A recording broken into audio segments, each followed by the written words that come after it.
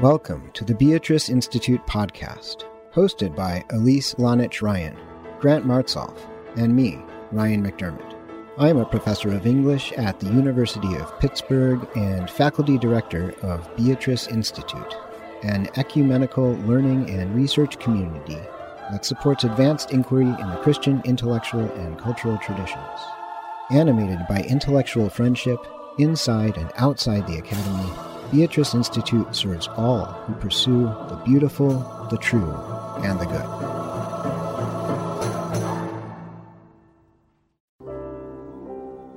Beatrice Institute is supported in part by Henny Jewelers. Since 1887, Henny Jewelers has provided the Pittsburgh region and beyond with incredible engagement rings, fine jewelry, and luxury watches. Learn more at hennyjewelers.com. That's HENNE jewelers.com.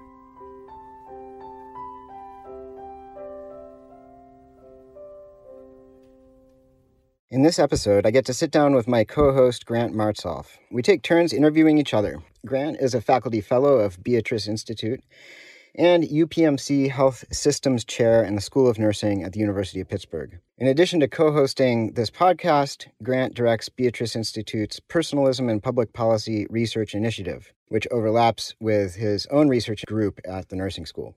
Grant is a statistics and health policy wonk who used to work at the RAND Corporation, so he understands our healthcare system and public policy research inside and out. Lately, Grant has worked to bring philosophical awareness to these technocratic fields, with publications such as Integrating Political Philosophy into Health Policy Education. Grant, this is the conversation we've been waiting to have. Yeah, I'm really looking forward to it. As Tyler Cohen says, this is the conversation we want to have, not you. That's right. That's listener. Right. Why should a nurse read Jeremy Bentham? So that's a really good question. I actually have my undergraduates and my graduate students in my policy courses read a little bit of Bentham. I think it's good for them to understand within the context of ethics, the ethical principles and impulses that drive the way that we think about health policy. And so much of the health policy work that we do is grounded in rights. We establish the rights that we think people should have within healthcare, and then the distribution in many ways is purely utilitarian. So I think it's good for students to understand that, and then also as nurses to really bring their broader understanding of the good of the whole person that sort of transcends material utility to questions of health policy, which is central to educating nurses.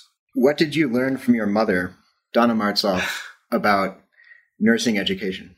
I remember when I was a kid, there was a counter cross-stitch piece framed above our toilet, actually, growing up, that said nursing was the gentle art of caring. And I always found that really compelling, that first and foremost, what we're trying to do is teach people to care for the person. And then I think I also learned from her recently the importance of being an institutional person. I think in many ways, my inclinations are very autonomous and self-expressive. And I think that she's been trying to instill in me, at least recently, the importance of serving the institution at which I exist and helping to advance its purposes while also doing things that I greatly enjoy. So always fitting in the stuff that I'm trying to teach with the broader goals of the institution to the extent that those exist. Like you, I consider John Rawls's theory of justice to be a fantasy of the Enlightenment, now come of age in the liberal technocracy. Yeah. But why wouldn't Rawls's theory of justice work in a hospital?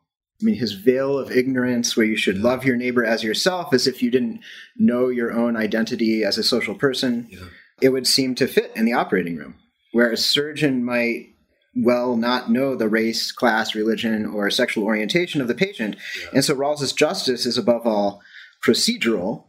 Right. We assure that each person receives what's due her or him by following the same democratically determined procedures in each case. Yeah. So isn't the quality of healthcare delivery largely dependent on following empirically proven procedures? Can't Rawls then give us a complete account of what justice in the hospital might look like? Right. So to a certain extent, I mean, I think that once, and you're talking about surgery, so we'll talk about the surgical suite. I suspect once a patient is on the surgical table and the surgeon is cutting. Obviously, they can tell what race they are because their skin is exposed. But I get your point. And so if the surgeon's not sort of overtly racist and changing their practices based on a person's race or their religious commitments, then yeah, I guess so. But one challenge is culture always invades the hospital, right? And the reason I say that is because very little of healthcare outcomes are driven by what happens in the hospital, specifically in the healthcare system more generally. I'm going to get this number wrong, but I think something like maybe 30% of healthcare outcomes are driven by what happens in the medical system. 70%, the vast majority is genetics. People hate to say that, but the vast majority of genetics, and the rest is really culture. And so, the person can get good surgery, get good nursing care in the hospital, and then depending on where they go home to, that determines whether or not they're readmitted, whether or not they get a post-surgical infection. So I think to a certain extent, within an exceptionally institutional setting, my wife, Christy, who you know very well, is a home health nurse for a Christian Fairly Qualified Health Center, which is a clinic that sees primarily Medicaid patients and the uninsured. And she used to be in the hospital. And one thing she loved about the hospital is that it was a very controlled space. Patients had to take the medications when you told them to. They had to do what you told them to do. But now in their home, she realizes everything that was missing. And she finds it tremendously exciting that she has to negotiate with them. They don't have to take their medications when you tell them to. They don't have to do what you tell them to because you're entering their space. And I think that a substantial portion of what happens to the patients is driven by what happens after they're discharged, even their surgical outcomes themselves, because they're certainly not well when they leave the hospital after 3 days. So, you want to switch? Yeah, we'll switch. So I'll go ahead and ask some questions. So one of the greatest aspects of my time here at the University of Pittsburgh is participating in the Beatrice Institute. It's been so life-giving, both intellectually and socially. So I want to ask a couple questions about your take on the Beatrice Institute. I know the history, but one thing that really intrigues me is thinking about what does the Christian academic have to offer at a major research university from within the university, not a scolding outside voice, but within the institution. So I think some questions, why Beatrice, and what do we have to offer to our colleagues, particularly in this setting? Well, locally here in Pittsburgh, one of the main things we have to offer is just the study of Christianity. Mm-hmm. So there is that at the University of Pittsburgh. We have a great religious studies department, but it's small. We only have, one tenure stream position and another full-time non-tenure position that are dedicated to Christianity. At Carnegie Mellon University, there's no religious studies department. There are some great faculty who study Christianity, but how do the students get in touch with them, right? So one thing that we're doing is just offering the subjects, right? But I think that when it comes down to the interests of the university, a university that still wants to have some kind of liberal arts core, some kind of encounter with the humanities among its students, is going to need, especially in this day and age, to attract students some other way than the way that most courses of study attract students, which is by promising them jobs, right? And the humanities is as well as we do in preparing students for a wide range of careers, that's not intelligible to the parents and is not immediately intelligible to the students. So what else is going to attract them to the humanities? Often it is some kind of tertiary interest coming from the outside. And we have the numbers to prove that Beatrice Institute, by creating an intellectual community in which students feel like Christian studies is plausible, it's interesting, it's a way to connect with their peers and with faculty. By doing that, we are actually getting engineers, nursing majors, pre-professional degree majors to enroll in humanities courses, in Christian studies courses, or in courses that I teach in the English department, like Bible as literature, which isn't explicitly Christian. But, in the philosophy department, we've got students taking Plato because they encountered the great classics professor who also studies Augustine. So really, one of the ways that an institute like Beatrice Institute serves a big research university is by putting butts in seats in the humanities courses. And then we've got fantastic humanity faculty who can take it from there. And then there's a kind of loop, a feedback loop, where they take Christina Hennick's Plato class, and then they come back and Beatrice Institute seminars, and they're able to engage at a higher level. They might end up doing a double major, and they're better equipped, even beyond college, to pursue whatever it is that they're doing in life. Because, recent longitudinal studies have shown that the number one indicator for whether a student is going to pass from their high school years in a faithful family through college into their adult years, still practicing their religion, is whether they have learned more about it in college. And so that's a really virtuous feedback loop that we get there. And it really feeds into, as we know through these longitudinal sociology studies, into widespread metrics of life satisfaction, no matter what career you're in.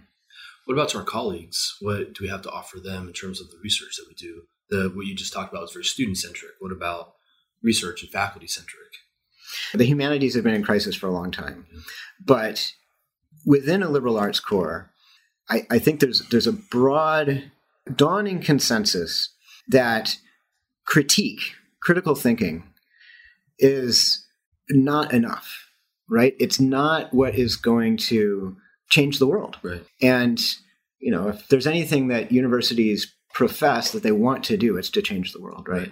And in the humanities, which have become very activist, and I say that not disparagingly, but you are forming your soul. Humanities as a kind of soul craft that will enable you to go out and seek the good in the world, right? I think there's a broad understanding that that is a purpose of humanities, but you need more than critique. And you need these visions of the good, and you need a sense that there is a possibility for reparation. There's a possibility for reconciliation. How do we go about doing that? So Christianity, while it has its critical side, it has its secularizing side, driving all of the fairies from the land, driving the snakes from the island, right?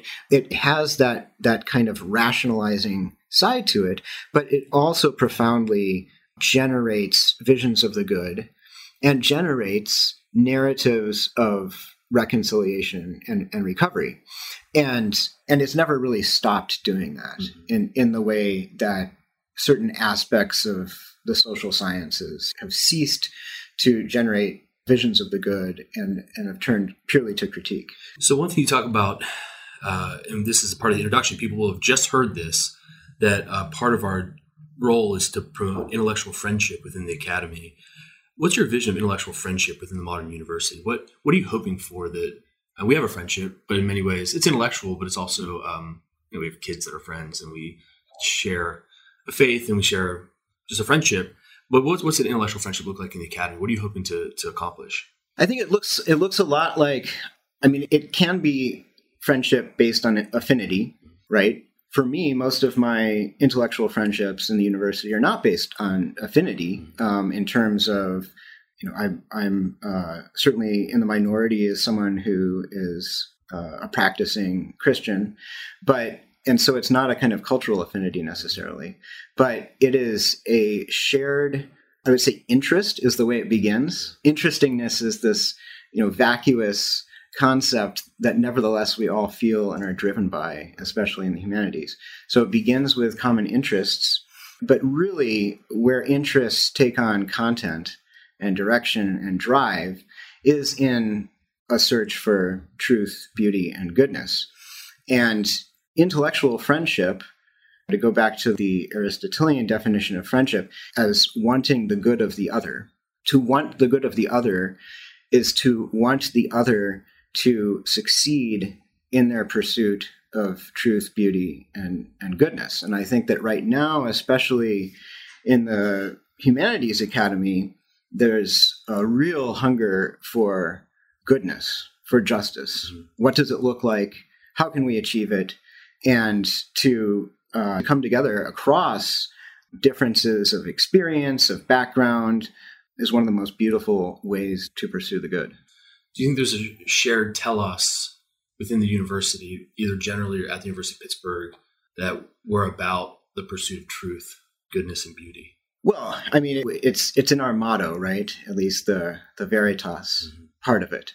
But No, not officially. I mean, officially, what a 21st century research university is here to do is to maximize benefit as understood according to a liberal capitalist order. And so you'll see this in the recruitment materials. You hear it when the student leaders are leading groups around campus trying to get them to come, right? It's very much this consumer experience that's meant to convert into a job and a particular kind of career down the road. But the university is made up of humans who are naturally inclined to pursue and to be attracted by goodness, beauty, and truth. And part of our job as teachers is to help students recognize that that's something that they're after. All right, now for you. Yeah. So what role in today's healthcare system would correspond most closely to an American civilian doctor in 1900, circa 1900? So before specialization and the move of healthcare delivery from the home to the hospital.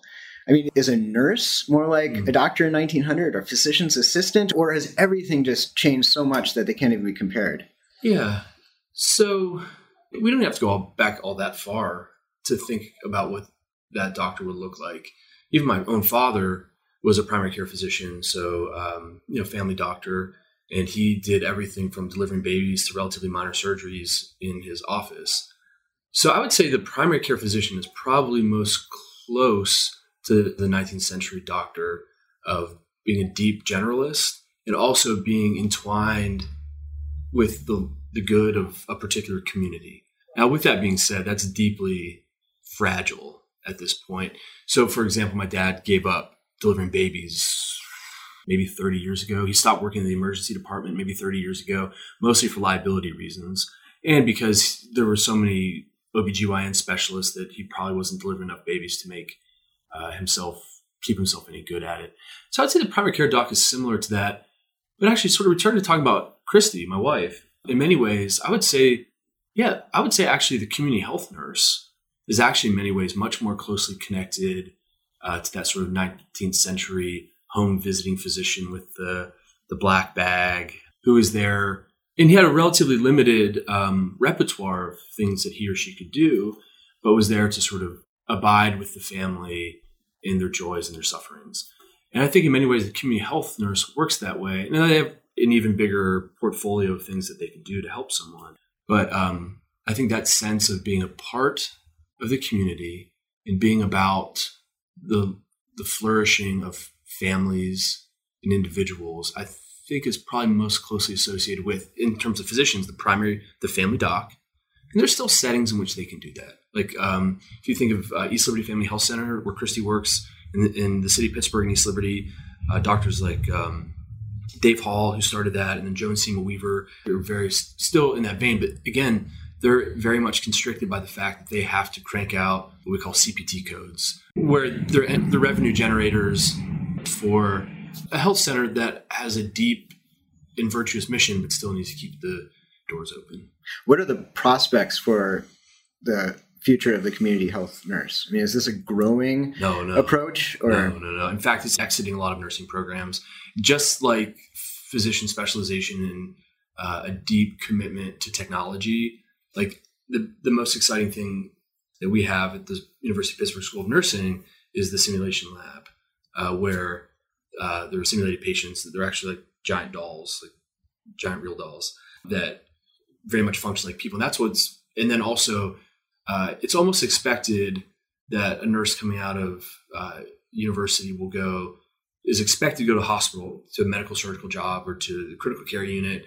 And there is very little, and we still have a community health class in this university, but it is very understated. And in fact, I was at a meeting in Bozeman, Montana 2 years ago that we organized thinking about the future of nursing health services research. And that was a big push.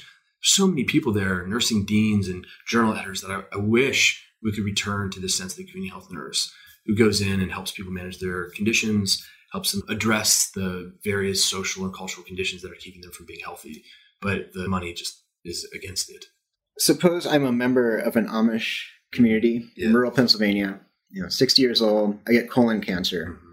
how is my experience going to differ of both care and of how I'm going to pay for it than the real me who has University of Pittsburgh Medical Center insurance and this luxury, basically luxury package? North or South Lancaster? Because apparently there's a different, I forget which direction it goes, but apparently the wealthy Amish live north and the more modest Amish live south. Okay. And there's actually, there's going to be a difference in care there? There's a big difference in how they understand their place in the broader Amish community, which is news to me. I was just reading about this the other day.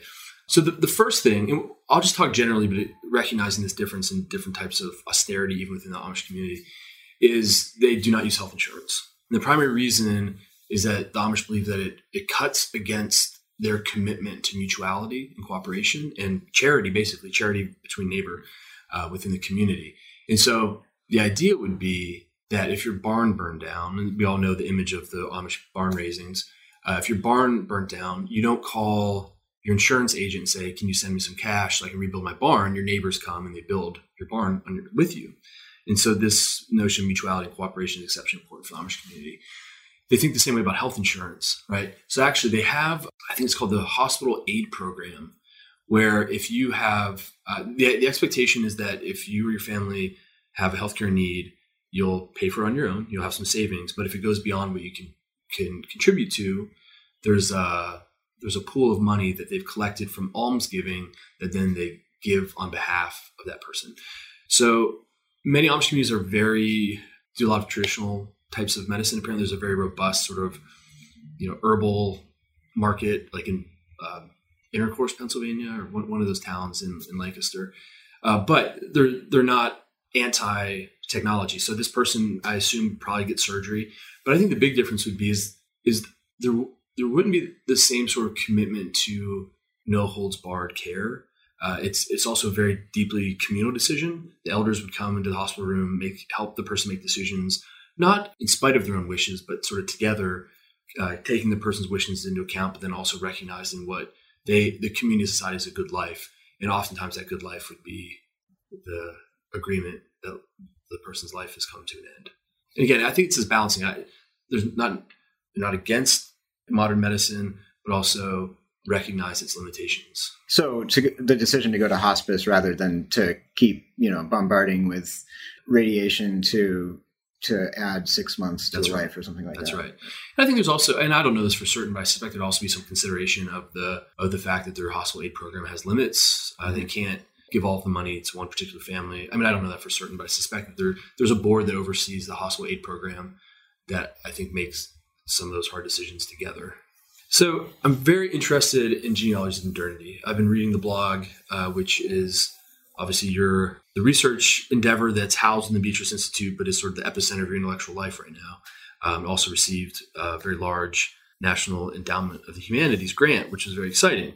Again, it's called Genealogy of Modernity. So what is a genealogy in the way that you talk about it? I know that we talk about genealogy, like who your grandparents and who are their parents. I think it's related to that, but you're thinking more the genealogy of ideas, or correct me if I'm wrong. What do you mean when you talk about genealogies? What's this project? Yeah, well, so my own individual project that I'm writing a book about right now is specifically what are the literal forms of genealogy, right? Like we have the family tree that we can look at. We have what Darwin called genealogy. He actually preferred the language of genealogy to evolution. So the genealogy of a species, right? So these are literal ways of understanding what Darwin called descent with variation. So descent with variation. So lineages that grow and change and branch over time, right? So that's what I think of as literal genealogies. And then the historical humanities, that is the humanities that are concerned with change over time, right? As opposed to, say, the branch of philosophy, metaphysics, right? But most of the humanities have this historical bent to them. And what it is that they're doing in terms of helping us understand what it is to be human and how we are human is understanding the unfolding of human history across time. And it used to be that the primary analogy for this was story. So it's there etymologically in the root history. In German, the same word Geschichte means short story and history. And when you have story as your analogy for history, you think in terms of beginning, middle, and an end. You think in terms of protagonists and antagonists. You think in terms of conflict. But genealogy, since I would say the 1980s, has really taken on prominence as an alternative analogy to how we think about human history unfolding across time. Now, currently there's a lot of interest in non-linear ways of conceiving of history, and those are fascinating too. But genealogy, in terms of thinking about history as unfolding across time, is, I would say, probably the primary analogy that's used now. And so what does that mean? So when I think about my own genealogy, I can think about my ancestors. And I've just been trying to do this on Ancestry.com. And I can get back about 5 generations on various different branches. And then either it disappears, I lose the trail, or I can keep going back so far by piecing together multiple family trees that other people have researched that pretty soon my origins are so many that they're basically meaningless, right? They're genetically meaningless, like in terms of what kind of genetic content I have, my predilections, my susceptibility to certain diseases. And they're also meaningless as my identity goes, right? They're so distant. And so one way of thinking genealogically about history is to say that, you went on Ancestry.com to find monarchy in your family tree. And sure enough, you did. You traced it back to a minor king in Ireland. But that's not your origin. That's not your noble origin, because look where he came from. He usurped his uncle's throne, right? And besides that, you have a proliferation of origins. So how can you say that that's the one, right? So part of the genealogical analogy is to debunk claims to noble origins. But if I think the other way, in terms of my descendants, they all proceed from me and my wife, and we're the root of this family tree, and everybody's growing out from there. And in that sense, I can say that I am the origin and cause of all of these people. Abraham, the father of many nations.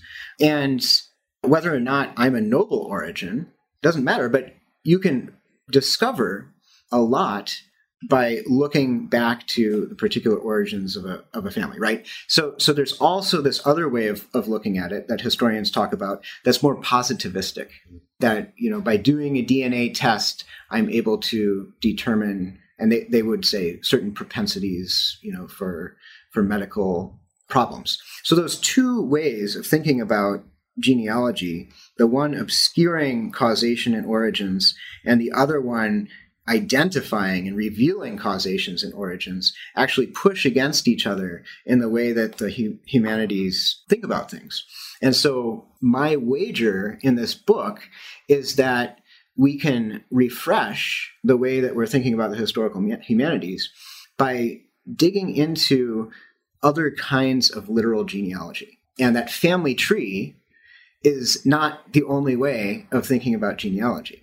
Is there a particularly common or taken for granted genealogy of modernity that's just plain wrong? Yeah, I mean, there are a lot of them, right? So maybe an example of one that's particularly in the minds of the modern man. A best-selling example is Steven Pinker's Enlightenment Now, right? Where he shows in something like 60 graphs how the Enlightenment discovery of autonomous reason has affected the world in only progressive ways, making humans less violent, less sick, and more happy. Yeah. I remember reading Steven Pinker's Enlightenment Now, and I realized that there was one graphic that was conspicuously absent was the abortion graphic, right? Well, those would skew the numbers, just like the he has a way of kind of statistically dancing around the various totalitarian massacres and debacles of the middle of the 20th century as well. Right. And he also has a particular way of thinking about history where he doesn't count the 1930s in now. Do you know what I mean by that? Mm-hmm. Where we've somehow moved beyond the 1930s, so we no longer have to think about it as a present catastrophe. So actually, I was going to wait for this next question, but this is very relevant that you bring up Pinker. So I'm thinking about the fact about how many Catholic writers, authors, novelists that I love so much that interpret modernity apocalyptically, right, with deep pessimism. I think particularly of Walker Percy, who we did a podcast about recently, Michael D. O'Brien, who we've talked about quite a bit. We both have affection for Michael D. O'Brien. Should they be cheerier, like Steven Pinker is cheerier? Well, I don't know that they should be necessarily cheerier, but I think that, there are two kinds of apocalypse, really, right? There's a tragic apocalypse and there's a comic apocalypse. And we kind of get a glimpse of both in the Apocalypse of John, in the book of Revelation, right? We've got sort of the tragic side of Antichrist, but then ultimately it's subsumed into this marriage of Christ and the church. So like a Jane Austen novel that begins with a conflict and a breakdown of social relations, but ends with their reconciliation in marriage. That's the basic plot of the Bible, right? And so what does it take to look at human history with a comic historical imagination? And that's where I think this alternative vision of genealogy comes in. Interesting. And this particularly, so, forget about the family tree that begins with a couple and then branches out through their specific descendants, and think instead about the way that medieval people determined whether it was possible to marry your cousin.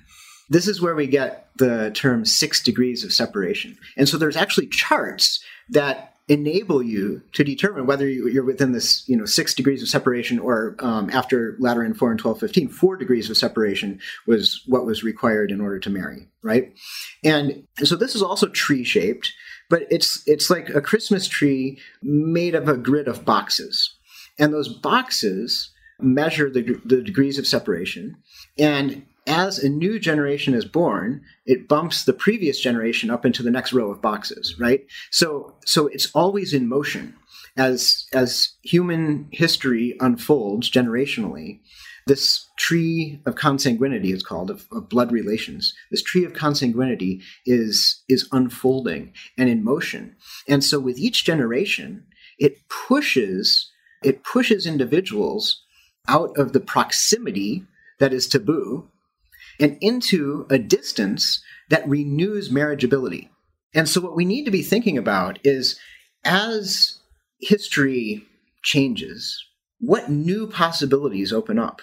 As historical phenomena move out of this close proximity where there might be conflict and into a certain kind of distance, let's think even of, patterns of secularization in the modern world. Where does marriageability return?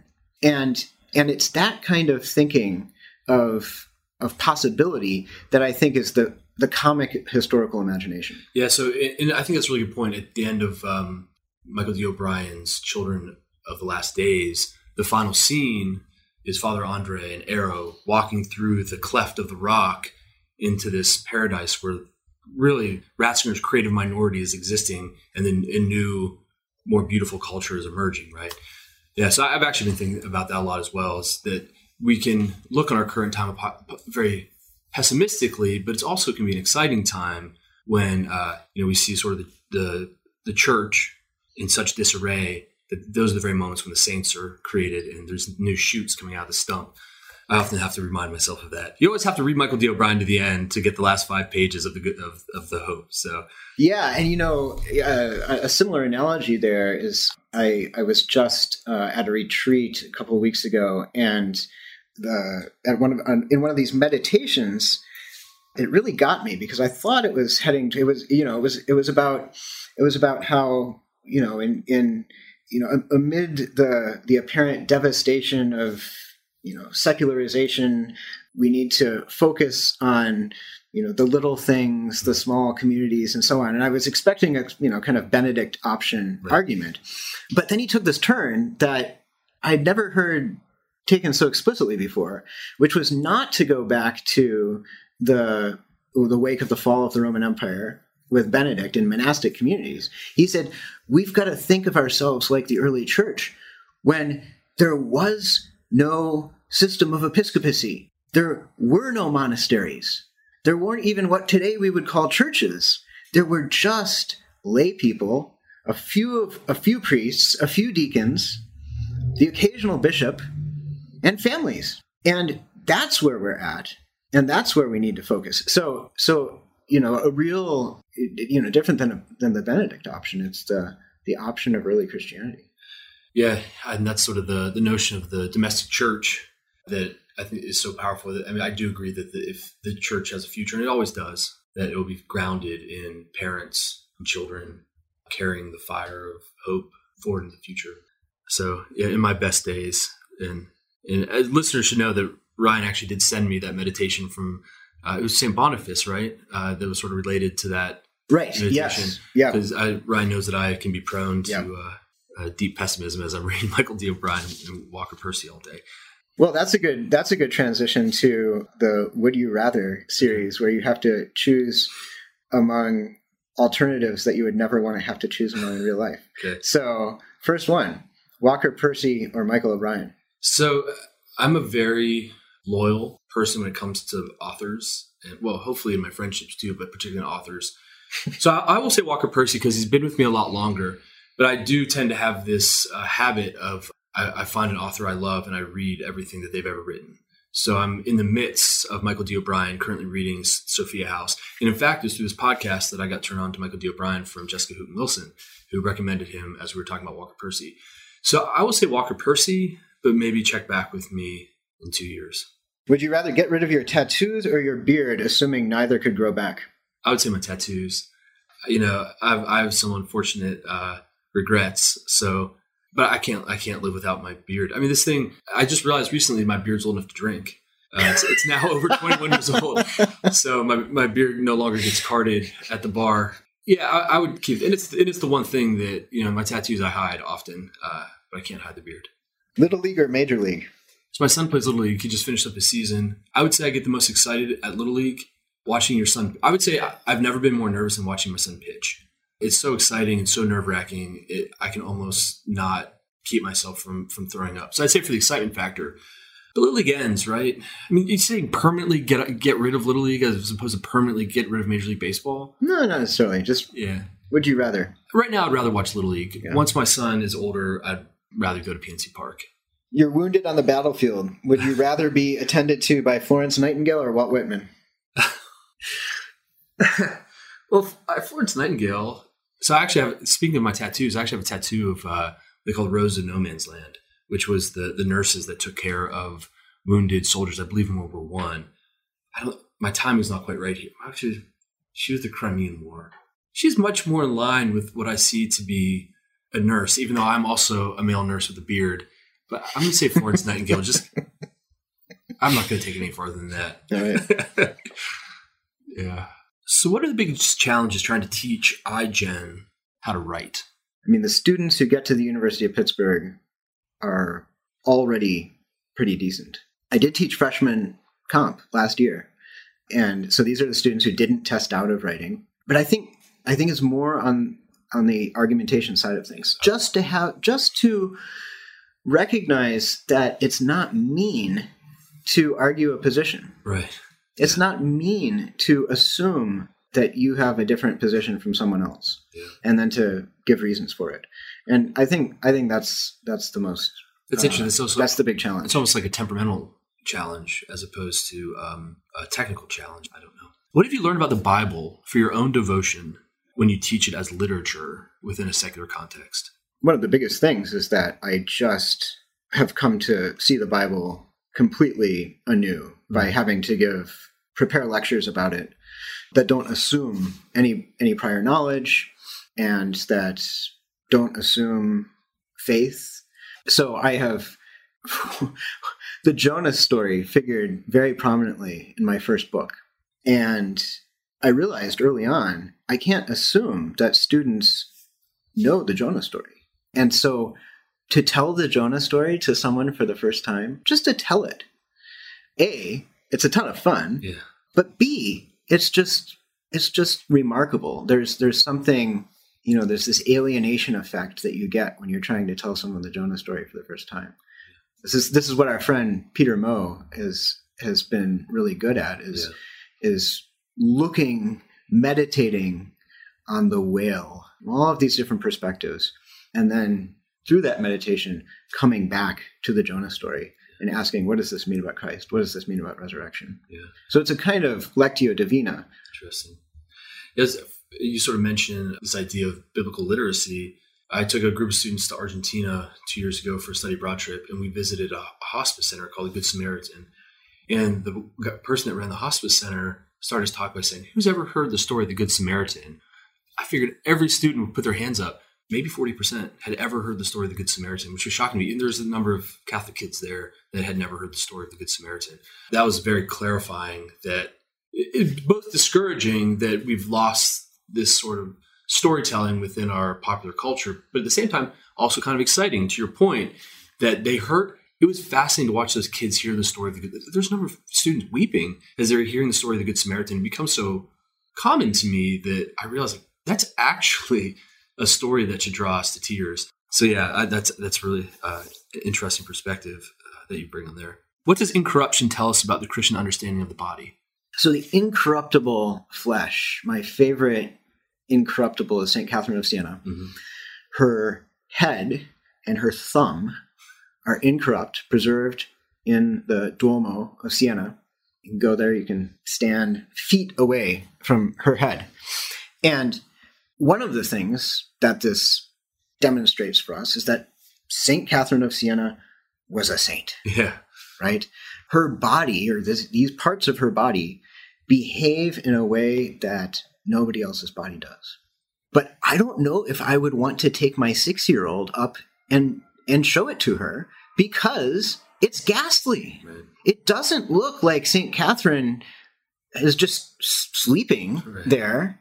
It's decaying, but it's decaying at a different pace than the natural pace. And I think that's the key to understanding the doctrine of incorruptibility, is that incorruptible bodies are participating already in the resurrection, even as they are also participating in this corruptible world that is passing away. And what they witness to then is both the hope of the resurrection and that this world is passing away. And this is going on in each of us, right? This is what exercised Luther's imagination so much. How does the old man and the new man live in us at the same time? And this is an image of it. So they make explicit that spiritual reality that we all are experiencing. Here's a genealogy of modernity for you. Right. Ivan Illich, he laments the institutionalization of charity in the Christian tradition.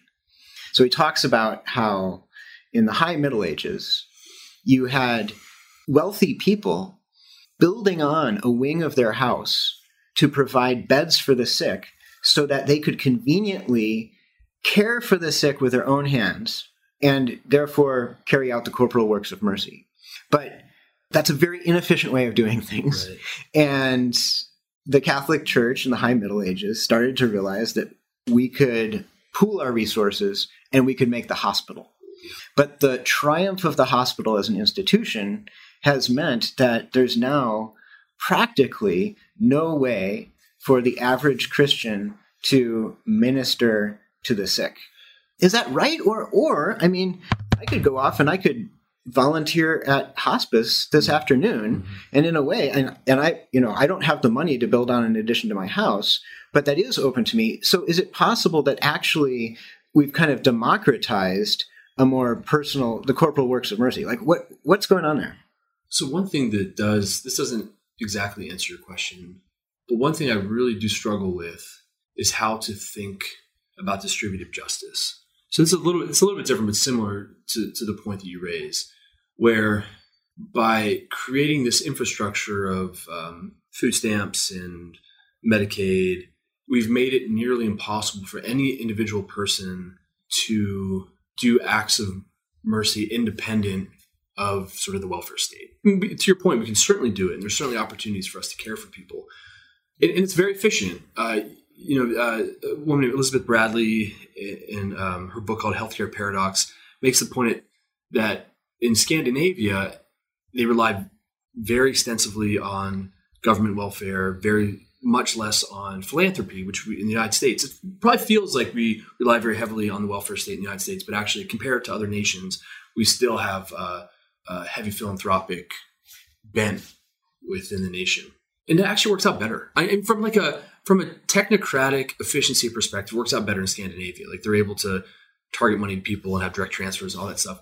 But I do wonder what it does to us in the exceptionally long term that we are so abstracted from acts of mercy and charity that really the only thing we actually do in many ways as modern Americans do acts of mercy is to have a direct withdrawal from our paycheck. And I wonder if in the long run that will degrade even our commitments to the common good because the common good is so abstracted from our lives. Does that make sense? Yeah. I know it didn't answer your question directly, but I struggle with the same sort of thing where everybody now is participating in almsgiving in a weird way by having money directly withdrawn from their checking account.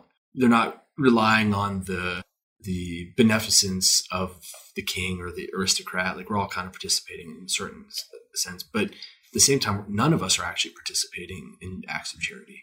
And I don't know what to do with that. It's funny. I thought about this too within the context of COVID. Again, I'm launching from your question to pontificate on things that I've been thinking about.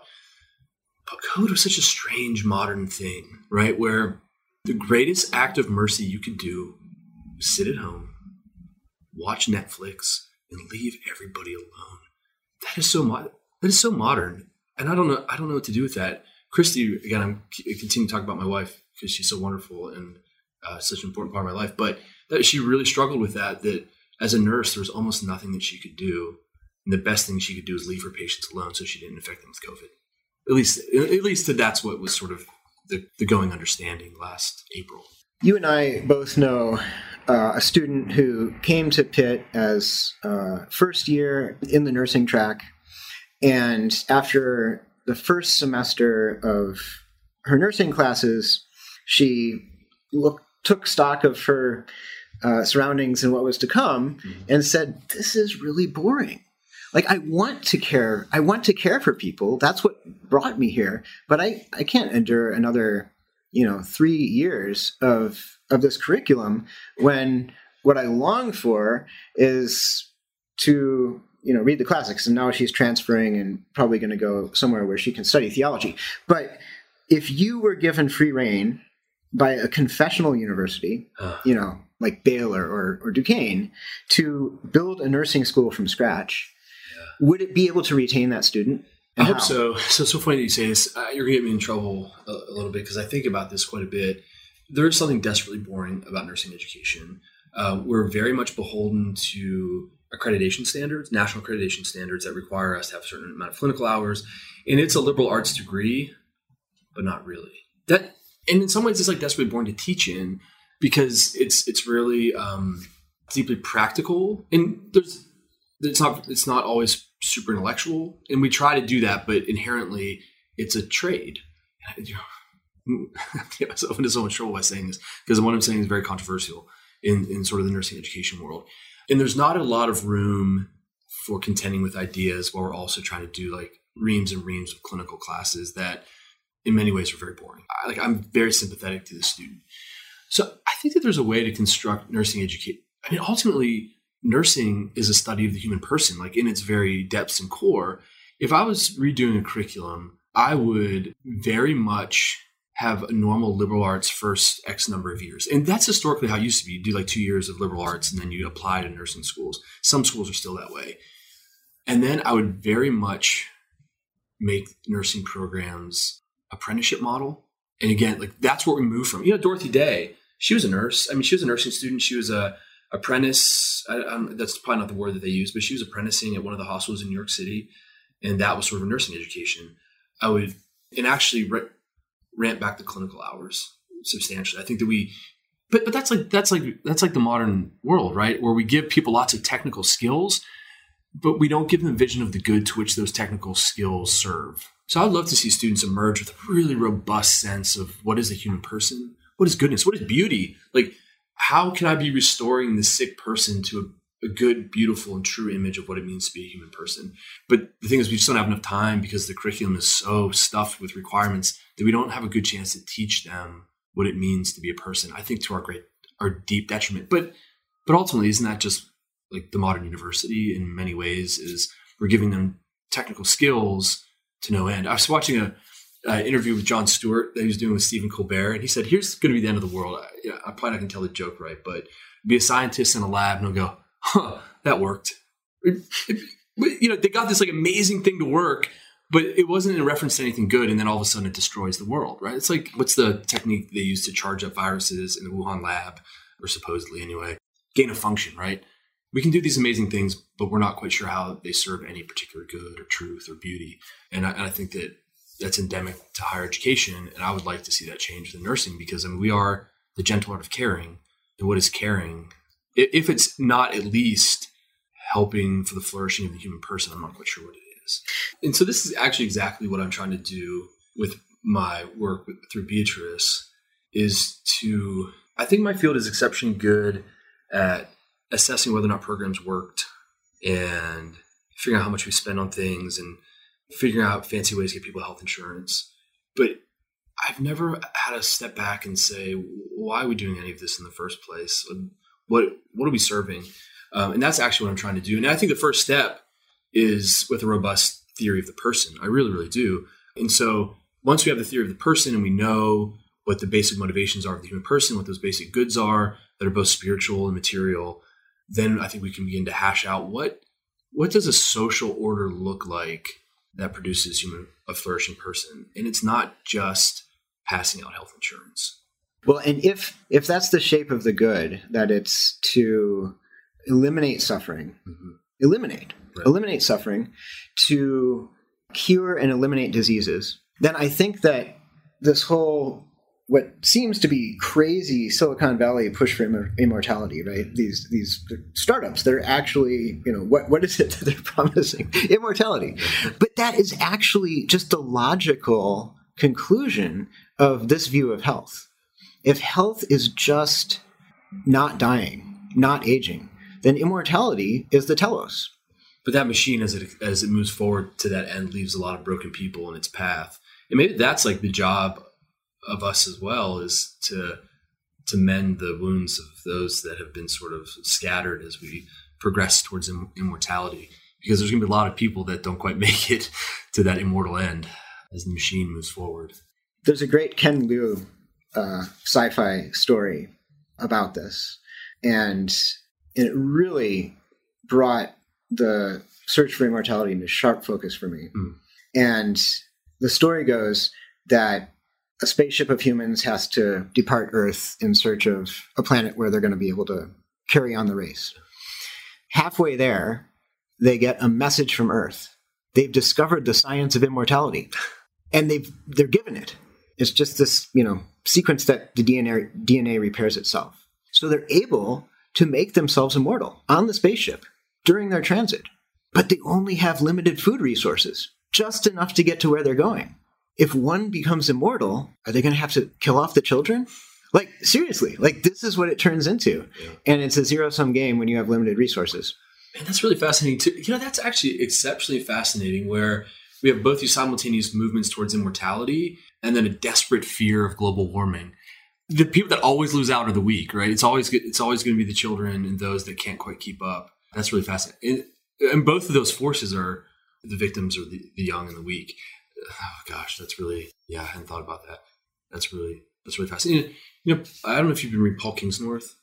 Have you seen his name floating around? Yeah. So he was a very long time environmentalist, and he was a Wiccan, and was into sort of earth religions. And then recently, the big news is that he converted to Eastern Orthodoxy. But his whole thing is he totally believes that, and this is a little bit different than what we were just talking about, that this sort of project to save the environment is over. Like, it's already been decided. Like, our insatiable desire for progress makes it so we must exhaust the resources of this world. And what does it look like then to live once that game has been lost? And we know that in many ways it's over. Yeah, this story reminds me of that way of thinking. And then maybe that's another thing. What is the good within this sort of apocalyptic moment, if to the extent that we're interpreting that way? What goodness and beauty will flourish as what we knew collapses and something new is born? It's an exciting time. Yeah, I agree. Well, this has been really great. Yes, this is fun. So, when do we ever have an hour and a half to sit around without our children asking for things where we can just chat about ideas? That's true. I mean, they've probably been texting us and we've been ignoring them, and right. They're stranded on the baseball field or something That's like right. that. Well, hopefully not, but your kids have a bus pass, so they'll probably get themselves home. Yeah. All right. Thanks, Grant. Thanks, Ryan. Thanks for listening. If you appreciated this episode, please rate and review us on your podcast platform of choice. We love to hear from listeners. Chat with us on Facebook, Twitter, or Instagram. You can also learn more about our programming at beatriceinstitute.org. That's Beatrice Institute, all one word, .org. And if you are a university student or faculty member in Pittsburgh and would like to be involved locally, check out our Fellows program and get in touch. This episode was mixed and mastered by Yellow Music and Sound. Until next time, I'm Ryan McDermott. Go with God.